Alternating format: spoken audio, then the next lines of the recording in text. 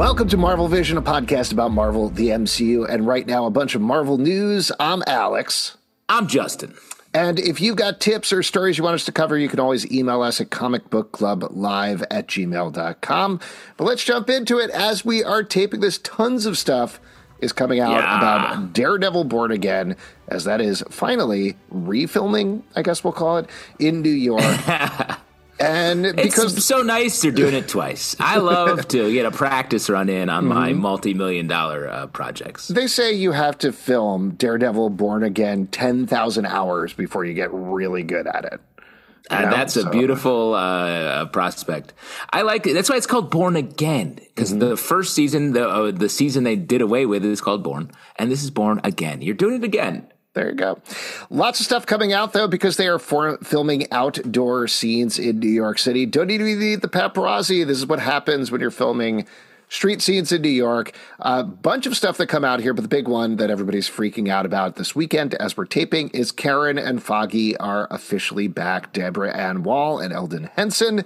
It is Murdoch and Page and Nelson, attorneys at law, all three of them on the shingle, as you will. Oh, yeah, nice. Woo. I'm a huge shingle head. So we're definitely the wrong pair of people to be talking about this. And I know if Pete, our third, ever listens to this, he's going to get real mad at us. But how you feel about this? You freaking out like the rest of the internet that Karen Page and Foggy Nelson are back in the show? I mean, perhaps obviously not the biggest. I'm not the biggest fans of the storylines. Cut the tape. Yeah, we're gonna have to start. We're gonna have to do this again. Yep. Born again. I guess it's more that I want, if we're going to include all these characters that I feel like felt a little bit less exciting in the original run, that I hope they have better stories or more interesting things to do. That's my big thing. When I feel like in the Netflix shows, they played Karen and Foggy like they were Ally McBeal characters in a way. And I think we can go a little harder than that. I 100% agree with you on that. I thought Deborah Ann Woll was pretty great and really came into her own in The Punisher in particular. Elden Henson, nothing against the actor, who I think is a very fun actor, was awful as Foggy. Like, just legitimately not great in the part of Foggy. But I think a lot of that was down to the material they gave him, because he was constantly like, "We're avocados, ding." Yeah. And constantly, to your point, their plot lines to me, and I know people are livid if they're listening to this because people love the actors, and I get that, and I appreciate that. This is not diminishing your love of the actors at all. Shouts to the actors. But they also loved Foggy and Karen. It always felt like they were stretching to give them something to do in the middle of the season. So if they can integrate them into the action and use these really good actors, well, happy to see it. Well, I think one of the issues, to get into it a little bit, is from a story perspective. They took Foggy's role in the comics and split it between Karen and Foggy, and then combined a little bit of the romantic side with Karen, and it just felt like a little unclear and messy, when I think Foggy is like, Matt's conscience in a way, and his like sort of he's his fixer for his regular life, making sure things go right. And Karen is his love. And because they had a status quo where that wasn't always happening, it left everything sort of messy. I think if give them these roles from the jump and have them drive story, then that's way more fun, rather than being sort of offhand quippers. They can be people who are like hugely, because in the comic they're hugely dramatic roles at times. Yeah. Oh, absolutely. And I know we give Pete in particular a lot of crap about liking Foggy so much, but he is a good foil for Matt in the comics. He is a good character to have there, who is constantly calling Matt on his crap, keeping him grounded. That's all good stuff to have. And if we can have a little bit more of that character in there, that's great.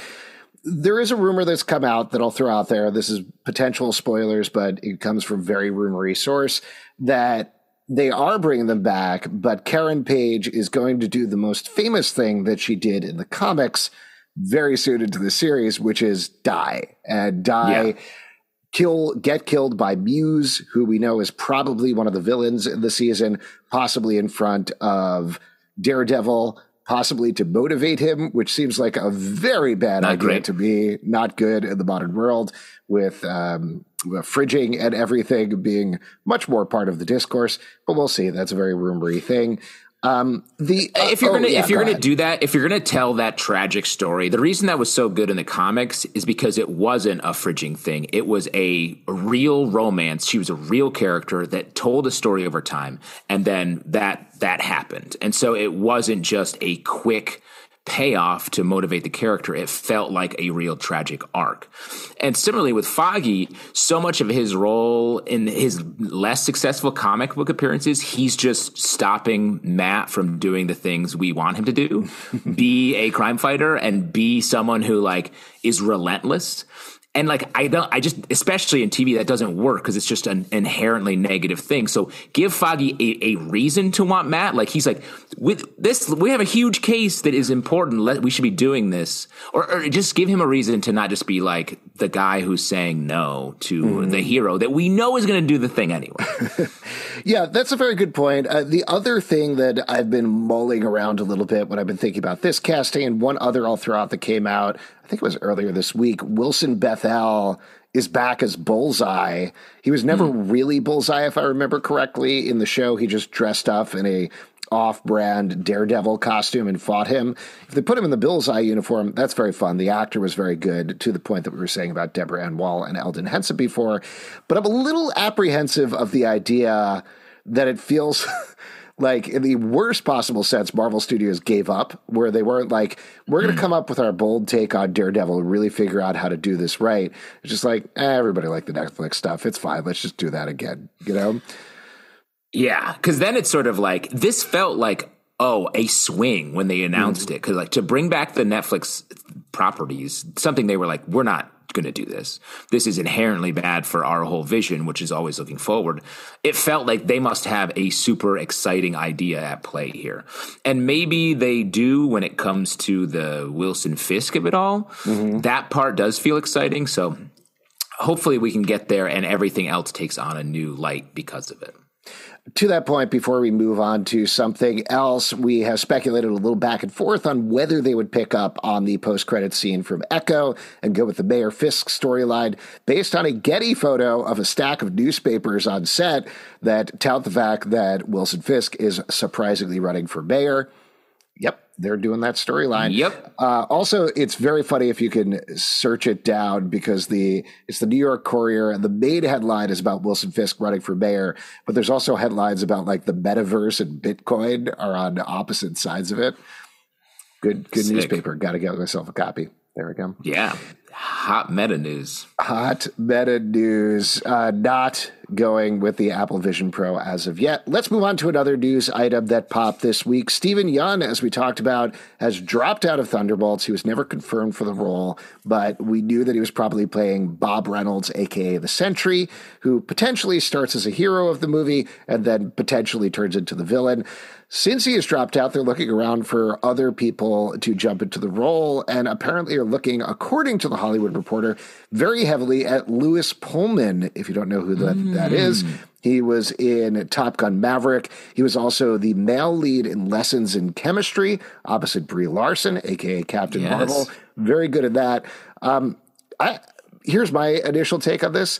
He's a great call, I think, for like Bob Reynolds, the Sentry. Feels like he just stepped right off of the page. This is Bill Pullman's son, I believe, just to give you... Of course, his greatest role of all, the scion of the Pullman family, inheriting the Pullman torch as an actor in such milquetoast roles as the guy that Meg Ryan leaves in Sleepless in Seattle.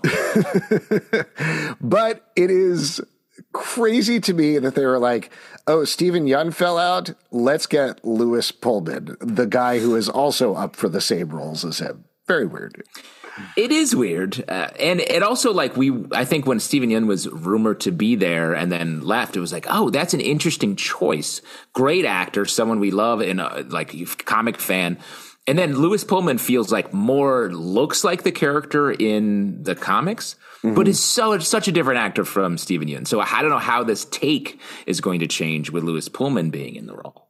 The other thing that I wonder about, and granted, as we've all seen from Top Gun Maverick, he certainly has the muscles, but he feels to me a little more like Bob Reynolds than the Sentry. Like, he's got this whole awkward nerd thing going in most of the roles that he does, per his father as well. So I wonder if they'll have him pull double duty or if they'll have somebody different, Lou Ferrigno styles pump in as the Sentry. We'll see. Wow, that's a crazy idea to go back to the original Hulk TV show style of making television. That's what they mean when they say that's how we're making television. Things were better then. Go back to the good old days. Yeah, the no CGI, just like his leg with like a green sock on. It's like, I'm the Hulk. I'm the Hulk. Yeah. That'd be great. We'll see what happens. Moving on to another one. Deadpool 3 officially wrapped this week. Ryan Reynolds, Hugh Jackman, and Sean Levy all put up posts on various social medias to celebrate. The thing that I wanted to talk about in particular, other than great, it wrapped, they seem very happy with what they did, is, at least according to Ryan Reynolds' post, they're still planning on this July 26th release date. We talked about that a lot, and you've certainly talked about that a lot. What do you think about that, Justin? I mean, we talked about it taking 6 months to finish the CGI on a movie like this. That's exactly 6 months from now. So I think they're tracking perfectly. Plus, I said this last time, but I bet they got a lot of time during the strikes to work on the CG from whatever they had shot. So I bet they're actually in a little bit ahead of that schedule and probably feeling good that they will make their schedule on this. So I think that's all positive and exciting. The other thing that I think is interesting about this, if this does hold to this date, is this is also very atypical for the Marvel process that we've talked about a lot, where they'll shoot the entire movie, start editing it together, go, whoops, the second act doesn't work, and then go back for reshoots for a bit. This definitely does not leave a lot of time or any time really for reshoots. If they do want to bring it back, they may do it anyway. It might help the fact that Ryan Reynolds is in the mask most of the time, so you can do a bunch of ADR to throw alt jokes in there and things like that. But yeah, it's a tight turnaround. I'll be curious to see if they actually get it out in time. Well, and I think this franchise wasn't made using the Marvel method. Perhaps, I don't know what the production was like for the first two, but there's probably a chance they're a little bit ahead of the way Marvel does it, with sort of leaning into reshoots. Maybe they'll pick up some stuff. The other thing is they can already be assembling this movie now, so they could do the reshoots in 2 months as opposed to having to wait until much closer to the date when all the stuff is in finishing. Yeah, and we've also talked about this a little bit, but with Sean Levy in the director's chair, he has a lot of experience with this sort of thing, like Stranger Things. They never publicly confirmed this, but I know from some behind-the-scenes stuff that they were down to the absolute last second with that last season, and they got it out there and pumped the visual effects out there, and it looked really good. So it looked great. That's not the way you should be doing things, but he knows how to do those things and how to make them work. So I think we'll still see the July 26th release date. It just would make me personally nervous, but I guess that's why I'm not directing Deadpool 3. That's why I lost out on the job. Yeah, you were close too. You got pretty close. You had the chimichanga stuff really unlocked. The way that the people, that's the way the business works in a lot of ways. Let's use every second we have and push it as far as we can to do that. But being cool under that pressure, I think, will pay out. Once you have the experience, it makes it easier. And also, Marvel needs this movie this year. We say this a lot, this needs to work. This needs to work. All these movies. But this one is the one that needs to work the most of all of these. Yeah, I would say, the Marvels not, bombing is certainly a death knell, not necessarily a death knell, but it's the beginning of that for the MCU. If Deadpool 3 doesn't work, we're done. I think it will work, but that's it. Well, they sort of knew these last movies of last year were sort of we hope they do well, but we're not super confident because of what's happened. This one is the shining light they've been reaching for. We're this is going to work. So if this one also doesn't work, then that's truly what's happened. What has happened here? Why don't we move on to two Spider-Man items? One, this was kind of a ridiculous story that came out earlier this week. I believe it was from one of the late night talk shows. I want to say Jimmy Fallon or something like that. One of the Jimmies. Tom Hollander, who people might know from a bunch of different places, potentially the last season of White Lotus, among others, apparently accidentally once got Tom Holland's Avengers bonus check. And this was transcribed by comicbook.com, so I'm just going to read off what he said. But he said, people in the accounts department of my agency got confused. We were with the agency briefly, and it was a terrible moment. I went to see my friend who was doing theater in England. I sat smugly in the audience just having done a BBC show for $30,000. The interval came, and I checked my email, and I got one from the agency saying, payment slip for the first box office bonus for the Avengers. I don't think I'm in the Avengers. It was an astonishing amount of money. It was not his salary. It was his first box office bonus, not the whole box office bonus, the first one. And it was more money than I'd ever seen. It was a 7-figure sum. Not wild, not totally unexpected, but that is a crazy amount of money. I mean, the fact that he's so candid about it is hilarious. Like, are you telling me that he's not getting that kind of money from Pride and Prejudice in 2005? Right? White Lotus money? White Lotus money. That was on HBO, the home box office. Come on. That's right. So that's just a funny, those things happen, but usually not with that amount of money for that high profile of clients. It also points to the fact that maybe they have very similar email addresses. Just going to throw that out there. Yeah, I mean, I bet if we threw a Tom Hollander at Gmail out there, we might hit the mark. We might get a hit. We'll try it out. We got one last one. This is another Spider-Man. Hold on, real quick. I'm always shocked. I was going to say one more thing. I'm always shocked when I'm like emailing someone who is has any sort of celebrity, and their email is literally just their name at Gmail. I'm like, what? This is insane. How come it should be a little harder? At AOL.com. I mean, that is not wrong. That is not 100% wrong. Yeah, just try it, everybody. Just start sending out emails. Stars will love it. They'll be like, you found me. Thanks so much. Yeah. Last one.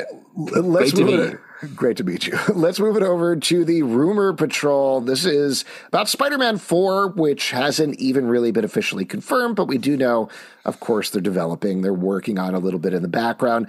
Big rumory thing came out that maybe Sony wants to have Andrew Garfield and Tobey Maguire back in Spider-Man 4.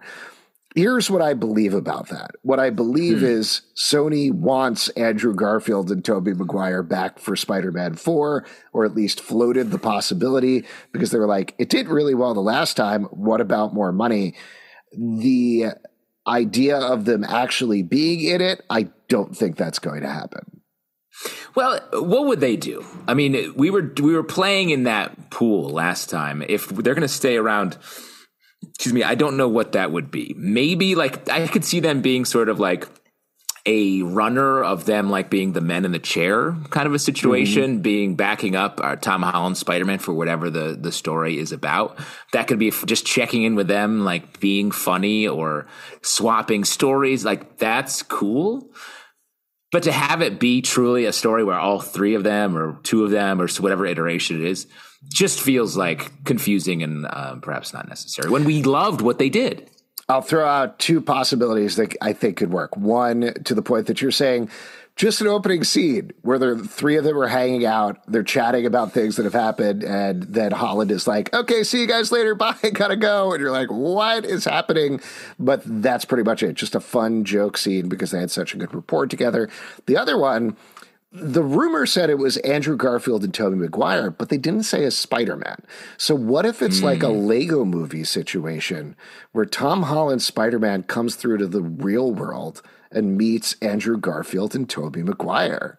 Oh, they're playing themselves. Yeah. That would be the worst idea? I guess that's probably the worst idea. Yeah, that would be very bad. Don't do that. Yeah. I mean, just being on like, what if it's like as simple as just like a Spider-Man text thread where they stay in touch across the multiverse and check in with each other. It's fun. Yeah, that would be fun. I don't think it's necessary. To your point, it's what made the last movie special. They don't have to do it. They're going to make money off of a Spider-Man movie regardless of what happens. But I guess we'll see. given the heartrending nature that Pete LePage would no doubt be teeing off on right now, of the end of the last Spidey movie, like, we have plenty to play with going forward. Yeah, absolutely. All right. If you got tips or stories you want us to cover, you can email us at comicbookclublive@gmail.com. Also, we do a live show every Tuesday night at 7 p.m. to Facebook and YouTube. Come hang out. We would love to chat with you about Marvel. You can support us at patreon.com/comicbookclub, at comicbooklive on Twitter /X, Comic Book Club Live on TikTok and Instagram, comicbookclublive.com for this podcast and many more. Until next time, stay marvelous. And if you want to contact Andrew Garfield and Tobey Maguire directly to ask them, their email addresses are Andrew Garfield loves lasagna @gmail.com and Tobey Jerry Maguire @gmail.com.